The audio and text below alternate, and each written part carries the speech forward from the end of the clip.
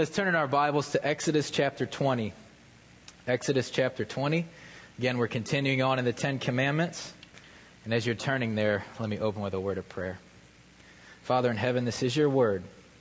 It gives life, gives joy, gives peace, gives hope, shows us how to live, shows us who you are.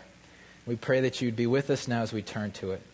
May the meditations of all of our hearts and the words of my mouth be holy and pleasing and acceptable to you. In Jesus' name, amen. I'm going to read verses 1 through 5. And the Lord spoke all these words, saying, I am the Lord your God, who brought you out of the land of Egypt, out of the house of slavery. You shall have no other gods before me. You shall not make for yourself a carved image, or any likeness of anything that is in heaven above, or that is in the earth beneath, or is in the water under the earth. You shall not bow down to them or serve them, for I, the Lord your God, am a jealous God, visiting the iniquity of the fathers on the children, to the third and the fourth generation of those who hate me, but showing steadfast love to thousands of those who love me and keep my commandments. Amen. What's the one thing in your mind and in your heart today that if you were to lose it, if you were to wake up tomorrow and it were to be gone, that would lose all your significance, would drain you of all your meaning, of all your joy, of all your purpose? What's the one thing that if you didn't have it anymore, life wouldn't be worth going on? Do you have it in your head? Now the Bible says if anything that is other than the Lord, the Bible calls it an idol. One commentator says, an idol is whatever claims the loyalty and love that belongs to God alone. Idols are dangerous. Idols are bad. But they're bad for two reasons that we want to look at here this morning. Not only are they the root of all other sins in our lives, but idols will break our hearts. Because idols cannot carry the weight of our deepest longings, of our soul's greatest desires. They're not meant to. As wonderful as they are, no created thing can bear the weight of your deepest longings. What you long for, what gives you satisfaction, what gives you peace, what gives you meaning. Idols will break your hearts. St. Augustine said, you have made us for yourself, O Lord, and our hearts are restless until they rest in you. Augustine said that in his book, The Confessions, which is an autobiographical work.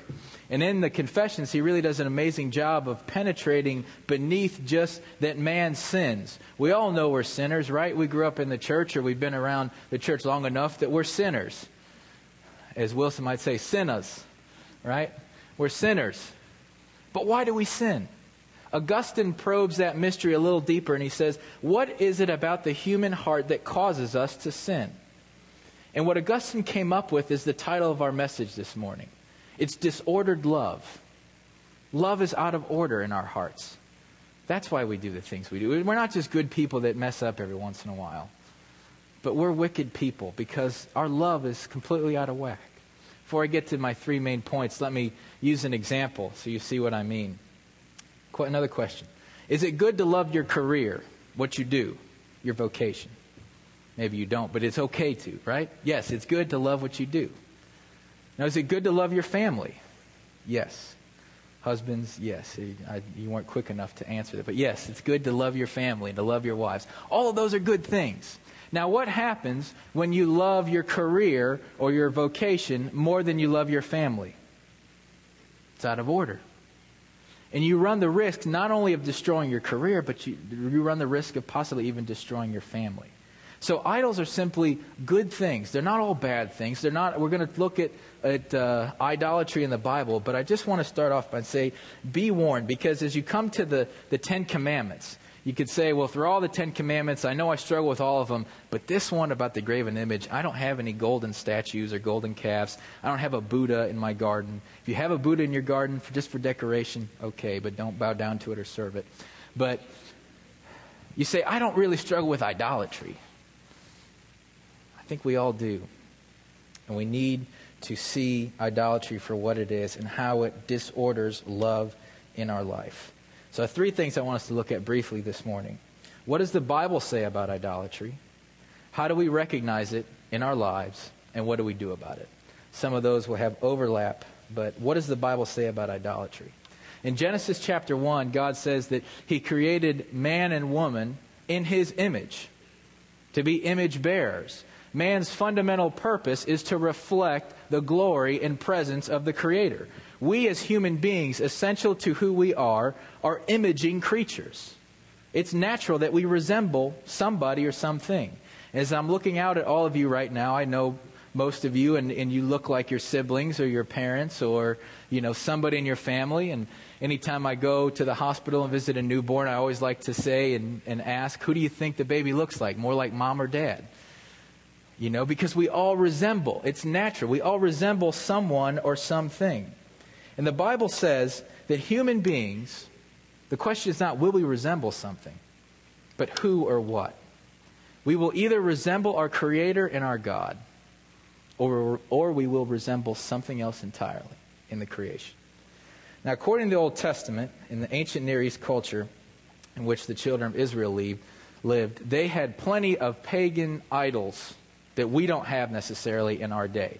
You can make the argument, and we'll talk about a little bit, our modern day idols. But right off the bat, idols, as you think about them, golden calves and little statues and relics and all kinds of different things, our culture in 2012 really doesn't have much of that, even in religion.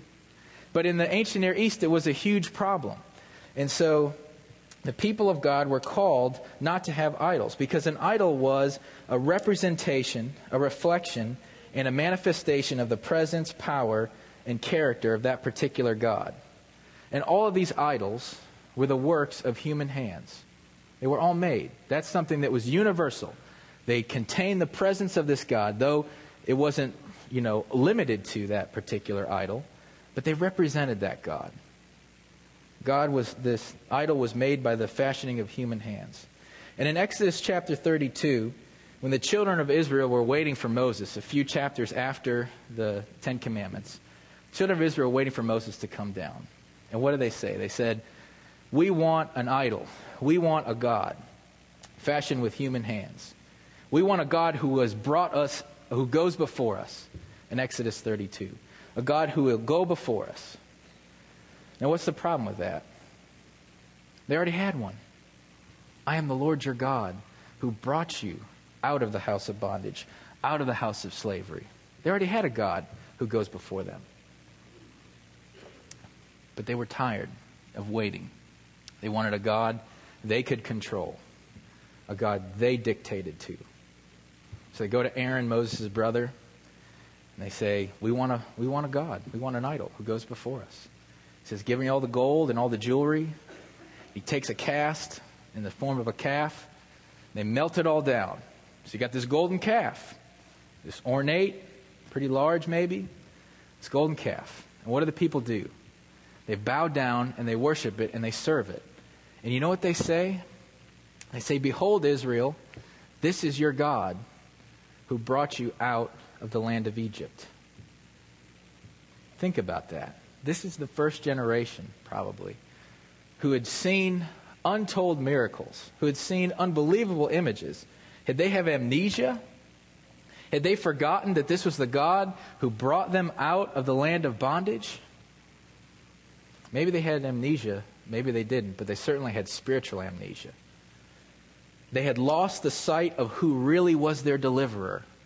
And when they had lost the sight of who their deliverer was, they fashioned an idol, something they could get their hands around, so that it became not only their idol, it became their salvation. This is our God who brought us up out of bondage, who rescued us. Here he is. We bow down and we worship and we serve. Now the Lord sees all of this. He tells to Moses, go down, for my people have done all this. And then he uses one adjective to describe them. You know what he calls them? He doesn't call them stubborn, though it's implied. He doesn't call them foolish, though that's implied too. He calls them stiff-necked. Now you might say, well, stiff-necked, that's the same thing, right? It has a connotation, and it does. But if you understand, if you think about what stiff-necked really means, not just talking about, all of Israel had a really good, they were pretty physically fit and they all had really good shoulders and muscles. No, think about it. Stiff-necked. What did they just build? A golden calf. How pliable, how movable is gold? It's pretty stiff. God was essentially saying, okay, you want to worship a golden calf? Well, guess what? You're starting to act like one. You are lifeless, you are dead, and you are stiff as gold. Greg Beale, in his Biblical Theology on Idolatry, wrote, "What you revere, you resemble, either for your ruin or for your restoration." I'm going to say that again. What you revere, you resemble, either for your ruin or for your restoration. In essence, we become what we worship. Pastor Mercer said last week, the question is not will we worship, but who and why. We become what we worship. Isaiah 6, the Lord commissions the prophet Isaiah, seen in his majestic holiness and is enthroned. He says, who's going to go for me? Isaiah says, here I am, send me. And so the Lord sends out Isaiah. And you know what he tells him to say? Not what we think.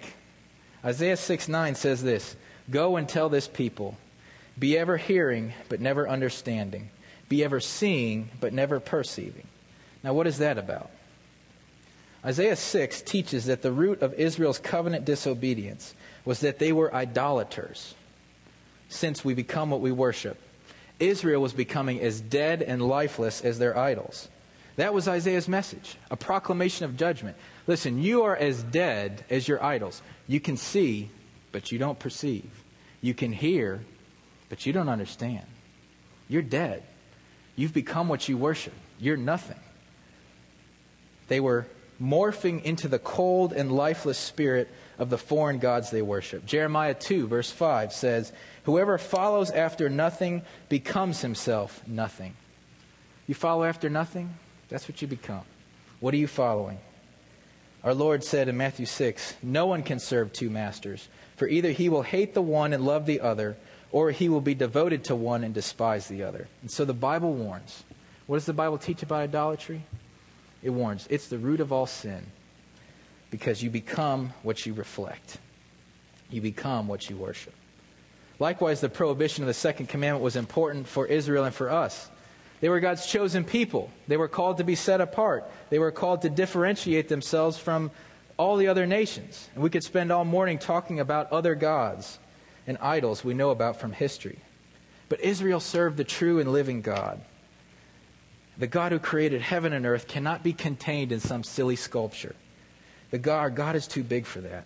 The God who is enthroned above all cannot be contained by some contraption made by human hands that's moldable and changeable and manipulative. What do?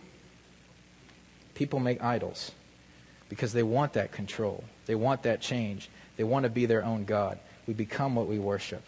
Our God is too glorious and majestic for that. Our God is going before us. He has rescued us, and He lives and reigns. And idols reverse the focus, power, and life from where it truly lies. The introduction to the book of Romans affirms that idol worship is the root cause of all other sins. The heart of idolatry is exchanging the glory of the incorruptible thing for an image. And I'm going to read to you now from Romans. You could turn with me if you'd like. Romans chapter 1, Paul's great epistle to the Romans and laying out all his theology and orthodoxy. He says, starting in verse 22 of Romans 1, "Although they claimed to be wise, they became fools and exchanged the glory of the immortal God for images made to look like a mortal human being and birds and animals and reptiles. Therefore God gave them over in the sinful desires of their hearts to sexual impurity for the degrading of their bodies with one another. They exchanged," listen to this, idolatry involves an exchange. "They exchanged the truth of God for a lie and worshipped and served created things rather than the Creator who is forever praised." Amen. We already talked a little bit about this, but idolatry blurs the distinction between the Creator and the creation. And once you've committed adultery, did you notice there's not only a malfunction between the relationship between you and God, but between you and everything else. Once you've had a malfunction in your relationship with the Lord of all things, everything else is out of order. Disordered love. He gave them over to sexual immorality, to infidelity, to the degrading of ourselves. An exchange of the truth for a lie. Idols will always break your hearts because they promise peace and success and happiness and fulfillment, but they never deliver. So the Bible says, beware. They're the root of all other sin. Once you've done that, you've exchanged the truth for a lie, everything else in the Ten Commandments is opened up. You have no other gods. How do you have no other gods? You don't have idols. In many ways, the second commandment is simply a commentary and explanation of the first. How do we have no other gods? Don't have idols. But once we have another God, everything else, His name doesn't mean anything anymore. His day is Sabbath. We don't rest. Parents, adultery, murder, life, truth, it all goes out the window. What's the point? We don't need it. So how do we recognize, secondly, in our own hearts? We've already said in our culture we don't have images and idols like Israel did in the ancient Near East, but we do have the same struggles. I said earlier, idols are not bad things. Tim Keller in his book, Counterfeit Gods, says that they're counterfeit gods because idols are good things that have become the ultimate thing. They're all good things. Is your career good? Yes. Is your family a good thing? Yes. Sports good? Yes. Is money good? Yes. They're all good things, but they become the ultimate thing. I was an English major in college, and we had to read a real interesting book. Not necessarily I'd recommend it, but it's very interesting. Ernest Becker, who won the Pulitzer Prize for writing a book called The Denial of Death. And in The Denial of Death, written in the 1950s, he really indicts our secular culture because he says we've got a problem in modernity and in postmodernity as well. That we want to do away with belief in God or faith or supernatural. And yet the secular person is still wondering, does my life have any meaning? We still want purpose. We still want to know we're here for a reason. We still want joy. We still want to be loved. And where do we go for all of that once we said God is off the table? What does it matter? And so the secularist is left with a dilemma. And so Becker, who himself is agnostic, says, I understand, because if people don't worship God, they're going to replace Him with something else. The question is not will you worship, but who will you worship and why? And is it the truth? And can it really deliver on what it promises? Where do they go? We don't need to spend much time going through. You all know. I struggle with them same as you. We look to relationships. We look to our careers. We look to money.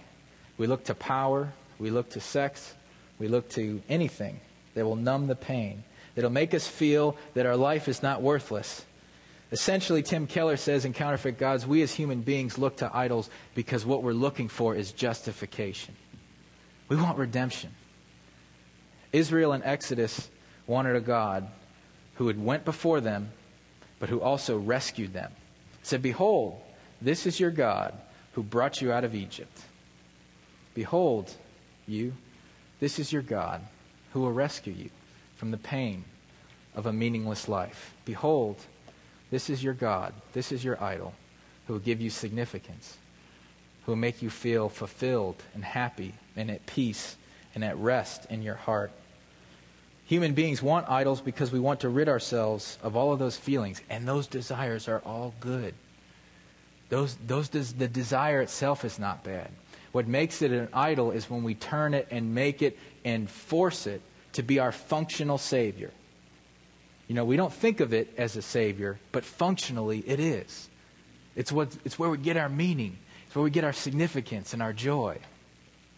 So how do we recognize once we're there? We want to be justified. Well, it's one thing that by asking yourself the question, even though I started this sermon by doing that, it's one thing that if you ask yourself the question, you're probably not going to find it. Because if we were to all go around and give what our answer would be, say, you know, what are you living for? Probably say, God, family.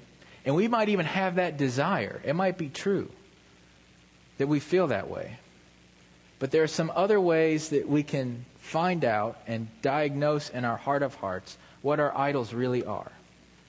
As I already alluded to, as Keller mentioned in his book, what's your nightmare scenario? What's your nightmare? What's the thing, again, that if it gets taken away, or they're in a scenario or a situation, life isn't worth living anymore? Is it the bad report from the doctor? Is it your health? Is it not looking like you want to look and being attractive? Is it when your 401k is completely obliterated in the stock market? What's your nightmare scenario? We all have them. You know, if it's intellect, you're going to spend your life feeling dumb. If it's body and beauty, you're going to spend your life always feeling ugly. If it's money and things, you'll never have enough. You'll never have enough. If it's power, you will feel weak and afraid and need to control others around you in order to numb the pain that you don't have any power. You know, Romans 1 is so interesting because, and it's scary in some regards, in that it essentially says the worst thing that God can do to those who aren't living for Him, but who still have desires for success and idols and feelings of justification, who want all of these things but don't want Him. The worst thing God can do is to give them what they want.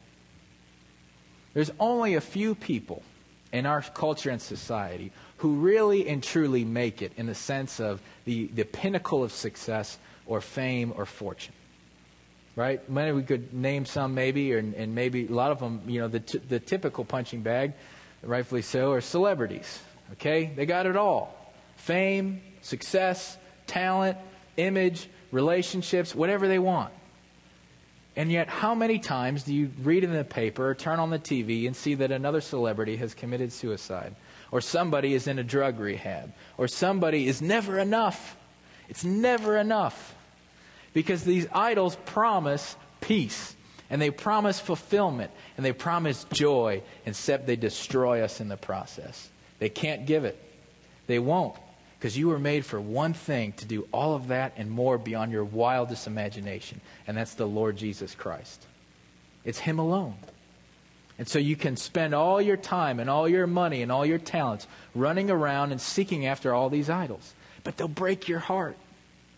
Again, these are laws of love. God is not being cranky when He says, I'm a jealous God. He's somehow insinuating that all of a sudden He doesn't like to be compared, or that there's even any competition.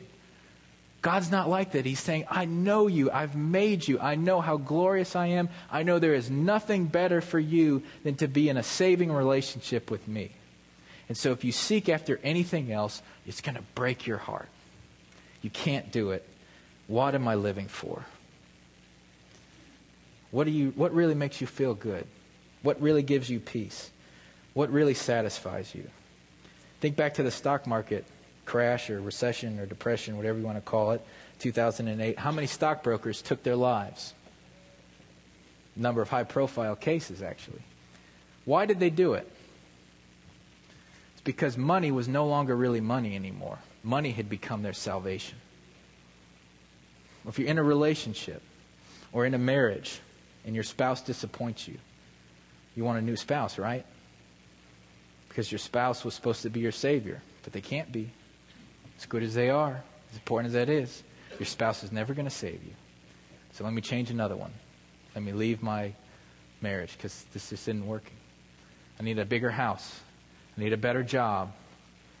You know, parents with children. It's okay if your children get C's. Now, children, work hard and study. I know I'm going to get in trouble. And I'm going to get emails. But when you make your children your idol, if they don't live up to some dream or expectation, instead of loving them as the Lord loves them and sees them and has a plan and purpose for their life, if you make your family into an idol, He'll break your heart. Because we're all sinners. I could spend this, we could be here till next week if I were to just tell you about all my idols and all my struggles and all my failures. I've been there. I've done that. I've got the t-shirt. They will ruin your life. They will break your heart.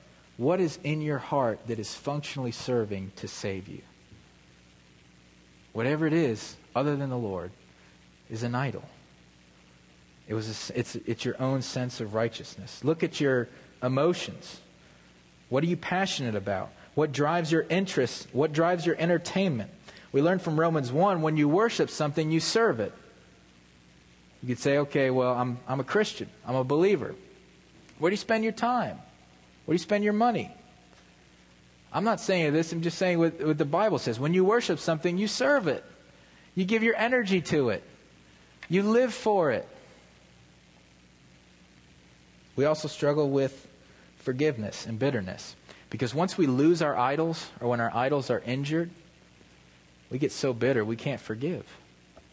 Because again, the idol is an ultimate thing. And when the ultimate thing has been injured, you can't forgive that. You can't let go of that. Now, the Bible just says there is one unforgivable sin. That's rejecting the Lord. That is the ultimate thing. Something not worth letting go over. His holiness and glory and His love is so beautiful. But if you make other things your idol when it's injured, you can't forgive. You can't let go. When we love something, we worship it, we serve it, it becomes our God. And in the process, not only do we destroy the very thing we love, but it destroys us. So the Bible says it's the root of all sin, and it'll break your heart. We recognize it by tracing our own passions and desires, our fears, our failures, our anxieties. But thirdly and lastly, what do we do about it? What do we do about it? Well, again, as we said, the essence of our sin is not all the bad things we do. It's the good things we do that we've turned into the ultimate thing. And so the first step in ridding our hearts of idols is not changing our behavior. Though it certainly may involve that. You may need to change your behavior. But the first step is not to simply stop or to change or to just take it and say, I'm going to just fix it. Like a good Calvinist Protestant work ethic, I'm just going to fix it. That's not the first step. The first step is what Thomas Chalmers, who is a great Scottish preacher, wrote in one of his most famous sermons entitled The Expulsory Power of a New Affection. I got to work on my sermon titles. That's a good one. The Expulsory Power of a New Affection. And he says this. He says that the way to get rid of something in our hearts is not simply to just throw it away, but it's to replace it with something else. Because if all you do is throw it away, you're just going to pick up something else in the process. Your void is still there. You're still empty. You still have this feeling of nothingness. What do you do about it? You have to replace it with something else. He says this, it is not enough to understand the worthlessness of the world. One must value rather the worth of the things of God. It's not enough to just say the world is worthless. You have to say, look at the worth of Almighty God. Look at how beautiful He is. Look at how wonderful He is. Look at how glorious He is. The answer is found in Colossians 3:3-4. Apostle writes this, for you died, and your life is now hidden with Christ in God. Who you are is not what you do. Who you are is a son of the living God, because your life is hidden with Christ. The life, Galatians 2:20, Paul says, I've been crucified with Christ. The life that I live, I no longer live by the flesh, but I live by faith in the Son of God. Your life is in Christ. Your life is now hidden with Christ in God. He goes on to say, when Christ, who is your life, appears, then you also will appear with Him in glory. It's okay when you lose your eyes. It's okay. It's hard. It's tough. I don't mean to be insensitive. I don't mean to be crass or to simply say it's just easy to get rid of your idols. It's not. And again, idols are all good things. Most of them. But it's okay because your life, who you are, is not tied up in the things of this world. It's united to Christ. And when He appears again, so will you too. Be glorified and be perfect. You're going to be rid of all your faults. You're going to be rid of all your pain. You're going to be rid of all your fear. You're not going to worry anymore. You're not going to be struggling. You're not going to feel so weighed down by the presence of sin and the power of the things of this world anymore. Your life is with Christ. It's how a man like Horatio Spafford, who wrote that famous hymn where the refrain goes, "It is well with my soul." Many of you know the background. You know when he wrote that song? He wrote it as he was taking a voyage from America over to England. And he was a little late because back in his law practice, he had to stay back. His family went ahead of him to England.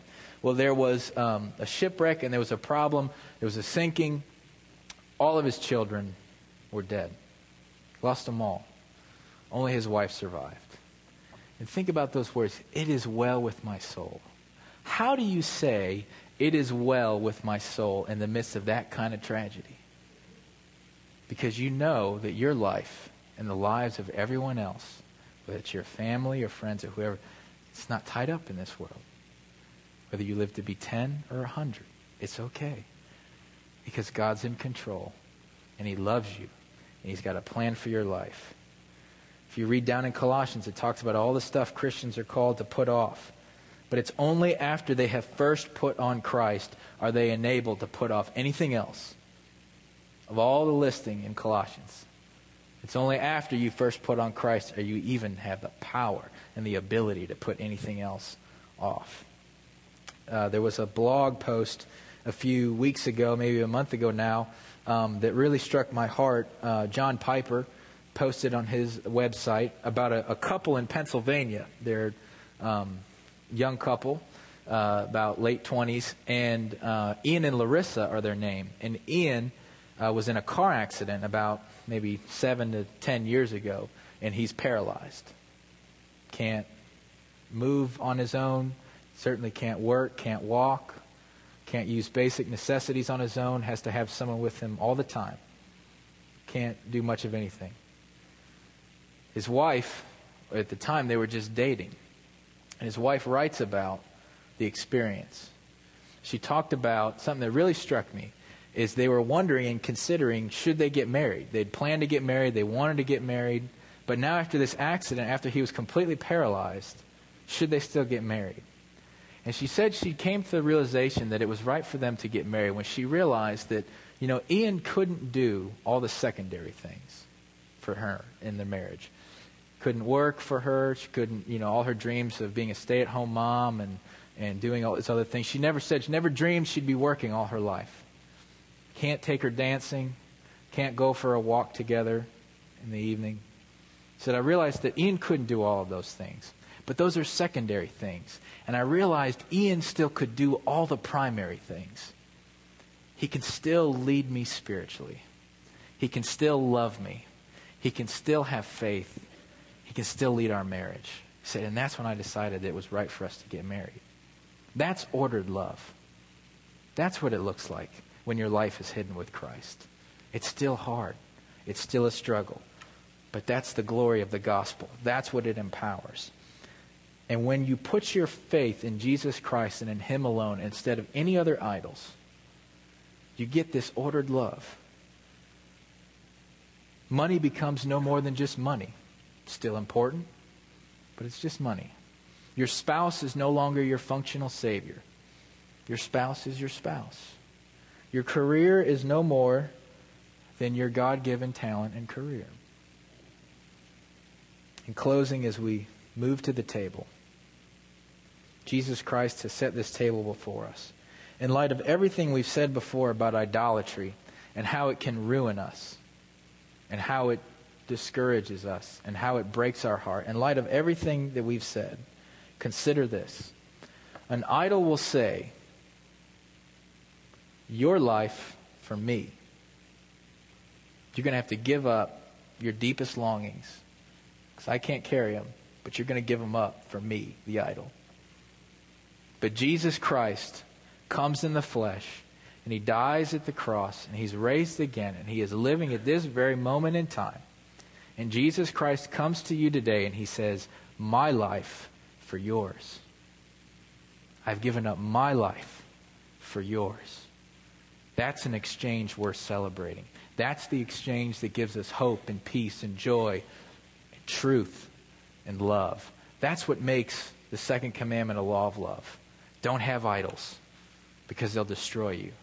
But in this meal, we celebrate where alone we find life and love. Let's pray. Father in heaven, we rejoice at your word and your gospel, which brings life and love and teaches us who you are and who we are in relationship to you. We confess, we know that idols are so dangerous and so terrible because not only do they blur the distinction between the Creator and the creation, but they rob us of the joy that we have in you. And even more offensive, they rob you of the glory that is due your name. And so would you help us to identify the idols in our hearts? Would you help us to expel them, not simply getting rid of them, but replace them with Jesus Christ, in whose name we pray. Amen.